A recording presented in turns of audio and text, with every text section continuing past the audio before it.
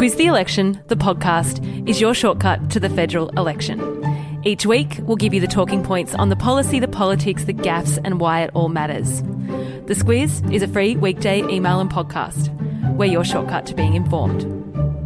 Welcome to the second last pop-up podcast of the federal election campaign. Welcome Claire Kimball, my co-host on the Squiz Today podcast, and Greg Baxter, who's been helping us write the Squiz the Election email. Pens down, team. Final email has gone out. Amazing. Where did that 5 weeks go? Well, as we said in the Squiz yesterday, is it time? Yes, it is. In the podcast today, we'll sum up each of the major parties' pitch to voters. We'll give you a snapshot of the seats to look out for on election night. And of course, we'll test Claire and Greg's rigour in a game of Who Said It. As is normal in the final week of a campaign, the parties have been crisscrossing the country, reiterating to voters their policy positions. But let's look forward to polling day. Numbers out by the Electoral Commission this morning show over 4 million people have already placed their vote. That compares to 2.5 or so at the same time last election. That's a lot of people. However, there are still plenty of us who are rocking up to the booth tomorrow. So let's start with a summary from each of you on the major parties' key election themes. Claire, we'll start with you. In a few sentences, why do the Libs want us to re-elect them? They're really standing on a platform of strong economic management. They say that our economy is heading towards some difficult times. You only have to look at things like the housing market going down, low inflation rates, low wages growth and low economic growth to know that we're heading towards some choppy waters, and they say that they're best placed to steer Australia through that. Greg, what's Labor's pitch to voters? Well, as you just heard, the coalition is all about staying the course, and Labor's all about change. It's all about change, and it's all about a time for change. And I think their core narrative is about fairness. And Shorten said at the beginning he wanted to make this election a referendum on wages. And they've talked a lot about tax as a means to fund big spending on government services. And the other big theme, which came out again yesterday very strongly in his speech in Blacktown, was climate change. And I think they finished the week strongly trying to get climate change back front and centre of this campaign. We've chatted about a lot of the big policy discussions in previous podcasts and also in the Squiz the Election email, and I've put a link to some of that content in your episode notes if you'd like to read a bit more on policy. So we've lined up, Claire, we've had our sausage, we're settling in for a big Saturday night in front of the telly, watching the results come in. That's what the three of us will be doing anyway. Broadly, the number you're looking out for is 76. If one party wins 76 seats, they've won a majority and will form government. Any less than that, and well, it's really close, and there's going to need to be some arrangements made with minor parties and independents. And if you remember back to 2010, that's what happened. As people watch, Claire, one of the things to look out for, and we talked about this a little bit last week, will be seats where an independent candidate is a threat. The obvious and most prominent ones are Warringah, where Tony Abbott's being challenged by Zali Steggall, and Wentworth, where independent Karen Phelps is looking to retain that seat after winning it in a by-election last year. But there are plenty of others across the country. Yeah, another that's interesting is Mayo in South Australia. Rebecca Sharkey there won that long-held Liberal seat, and she's up against Georgina Downer, who is Alexander Downer's daughter, the former Foreign Minister. That's certainly an interesting one. We've got Cowper on the New South Wales North Coast. It's a seat, again, that's been a coalition seat, a national seat for years and years and years. Rob Oakeshott, who's a former independent, is looking at having a go there. And of course, we've got Farrer, which is along the Murray River from Albury up the South Australian border there, which is facing some water issues. The Liberal there, Susan Lee, is being challenged by the Albury Mayor, who's a guy called Kevin Mack. So some very interesting battles there. Greg, to you, and this one's for the people who either A, want to have an early night on Saturday night, or B, might be doing a bit of flicking between Netflix and the election and paying half paying attention. What are the seats that might start to swing early in the night and will therefore indicate whether there's likely to be a change of government? Well, I think you've got to look at Queensland. I mean, I think it's generally accepted that Victoria is going to be strongly Labor. So then I think you have to turn your attention to Queensland. And in Queensland, there's really two things to think about. One is central and far north Queensland, where you've got seats like Herbert, which is the most marginal seat in the country. And you've got Capricornia, which is held by a margin of less than 1%. And that's right in the middle of, I guess, the Adani battle, if I could call it that. You've got Flynn, which is another ultra-marginal. And then up the top, you've got Leichhardt, which is currently held on a 4% margin. It's been a Liberal National seat for a long time, but it's a four-cornered contest, this one, including not just Labor, but the United Australia Party and, of course, the Katter Party. And then down near Brisbane, or in Brisbane, you've got Ford, which is held by a margin of less than 1%.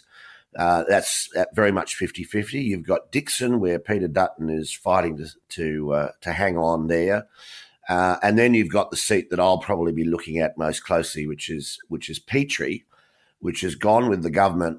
Petrie's held on a margin of 1.6%, but it's gone with the government 15 of the last 16 elections. So eyes firmly on Queensland, eyes firmly on Victoria. Western Sydney is usually a good place to watch, and there's been a lot of talk about that. What about Tassie and WA, Claire? Tassie is mostly Labor-held. There's, of course, Andrew Wilkie, the independent there around Hobart. But the Coalition thinks they're in with a chance to pick up a couple of seats in the north. Bill Shorten and Labor, though, have been spending quite a bit of time there too, and they'll want to hang on to the seats that they have. And WA? WA is also an interesting one. It's been a state that has largely federally gone in the Coalition's direction, but there's a sense that Labor might be in the hunt to pick up a couple of seats there too. In the Northern Territory, there are 2 federal seats. Both are held by Labor. Solomon, which takes in Darwin, has fallen the way of the CLP in the recent past. The CLP are the Liberals, the Country Liberal Party. Jacinta Price, a prominent Indigenous woman, is running for the CLP in Lingiari. That covers the remainder of the territory. So everything outside the capital, that could be an interesting one. Claire, you're kicking back Saturday night with your savvy bee. Greg has said he'll be looking closely at Petrie. If you had to pick one, what seat will you be watching? I'm going to be looking at Robertson, which is on the central coast of New South Wales. It's the true bellwether seat of elections gone by. It used to be Eden Monero, but it went against the grain last election. So Robertson, which has really followed the government of the day and swapped hands regularly when the government changes, that's the one I'm going to be looking out for. Any others, Greg, that you think we might want to pay attention to? Look, I'll be looking at Gilmore on the south coast of New South Wales. Very interesting four-cornered contest. Warren Mundine is the Liberal candidate. He was essentially, choppered in there by the Prime Minister to replace the existing Liberal who's now running as an independent. And then you've got Katrina Hodgkinson, who's representing the Nationals, and then you've got a Labor candidate, Fiona Phillips. This is a very, very tight contest. And late yesterday, Mundine wasn't polling particularly well. So it'll be very interesting to see what happens there. Well, actually, while we're talking about polling, as good as a crystal ball as we'll get really is the polling that we can see now. What's the most recent polls telling us will happen, Claire? They're predicting it to be tight, certainly tighter than they thought it was going to be even a month ago, let alone 3 and 6 months ago. The Coalition really has tightened in the polls, and that's not unusual. That does happen quite a bit. We'll need to wait and see whether that plays out. But predictions of sort of 49-51 in Labor's favour seems to be the consensus, but a Labor win. And not to be discounted, Greg, is the betting markets. A poll of sorts. Yes. In fact, if you look at the betting markets, you'd say it's all over and Labor's going to win by a huge margin because they're at about $1.15 and the Coalition's at anywhere from $4.75 to $5.50, which is extraordinary odds. And one of the betting companies actually paid out yesterday. If you had bet on Labor up to this point, they paid you out yesterday.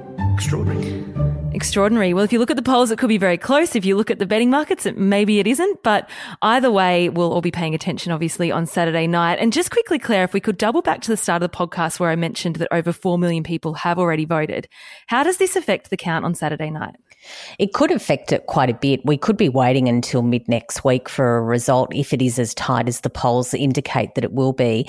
That's because all of those votes that have been lodged in early voting can't start to be counted until at least 6 p.m. on Saturday night. Quite often the booths don't actually count them until after Saturday night. That's usually because they're in such low numbers. But because there's expected to be a number of very, very tight races and a lot of votes that have been lodged before election day, those votes could actually be really crucial to the outcome. So we could be waiting for a while for some results. Moving on to the section of the podcast we call Who Said It, backed by popular demand. We're getting some really good feedback on this segment. Must be the buzzers. Yeah, ever since I got my buzzer sorted out, it's been great. It's very technical here at the Squiz. It's not all about you, Claire. It's just not all about you. That's just not true. Trash talk started already. Calm down. Calm down. So I'm going to read out a quote from the week or just a quote. Actually, the first one's not from the week. There's a little hint for you. You tell me who said it and the context in which it was said. Ready? Yep. Any boss who sacks anyone for not turning up today is a bum. Greg. Bob Hawke, after Australia won the America's Cup in 1983. And incredible to think that was just in the early days of his prime ministership, yet, just so emblematic of his time in office. Oh, and one of the interesting things was that what he said of that quote in later years was that he's very proud of what he said, but also a bit disappointed that other many brilliant things he'd said were never mentioned. Yes, he wasn't short of a bit of ego, Bob Hawke, and one of the things we loved about him, I guess. Yeah, he passed away yesterday, and of course, be remiss of us not to mention that in the podcast today. All right. Back to the election. Ready? Ready. We don't need more people like Greg Hunt and Peter Dutton in power. Let me finish.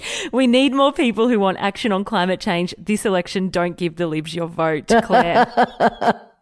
That was Alex Turnbull, the son of former Prime Minister Malcolm Turnbull. He has tipped some money into some robocalls in a couple of seats in Victoria, particularly seats where the members there, Greg Hunt and Kevin Andrews, were not particularly friends of Malcolm's. That is correct. On we march.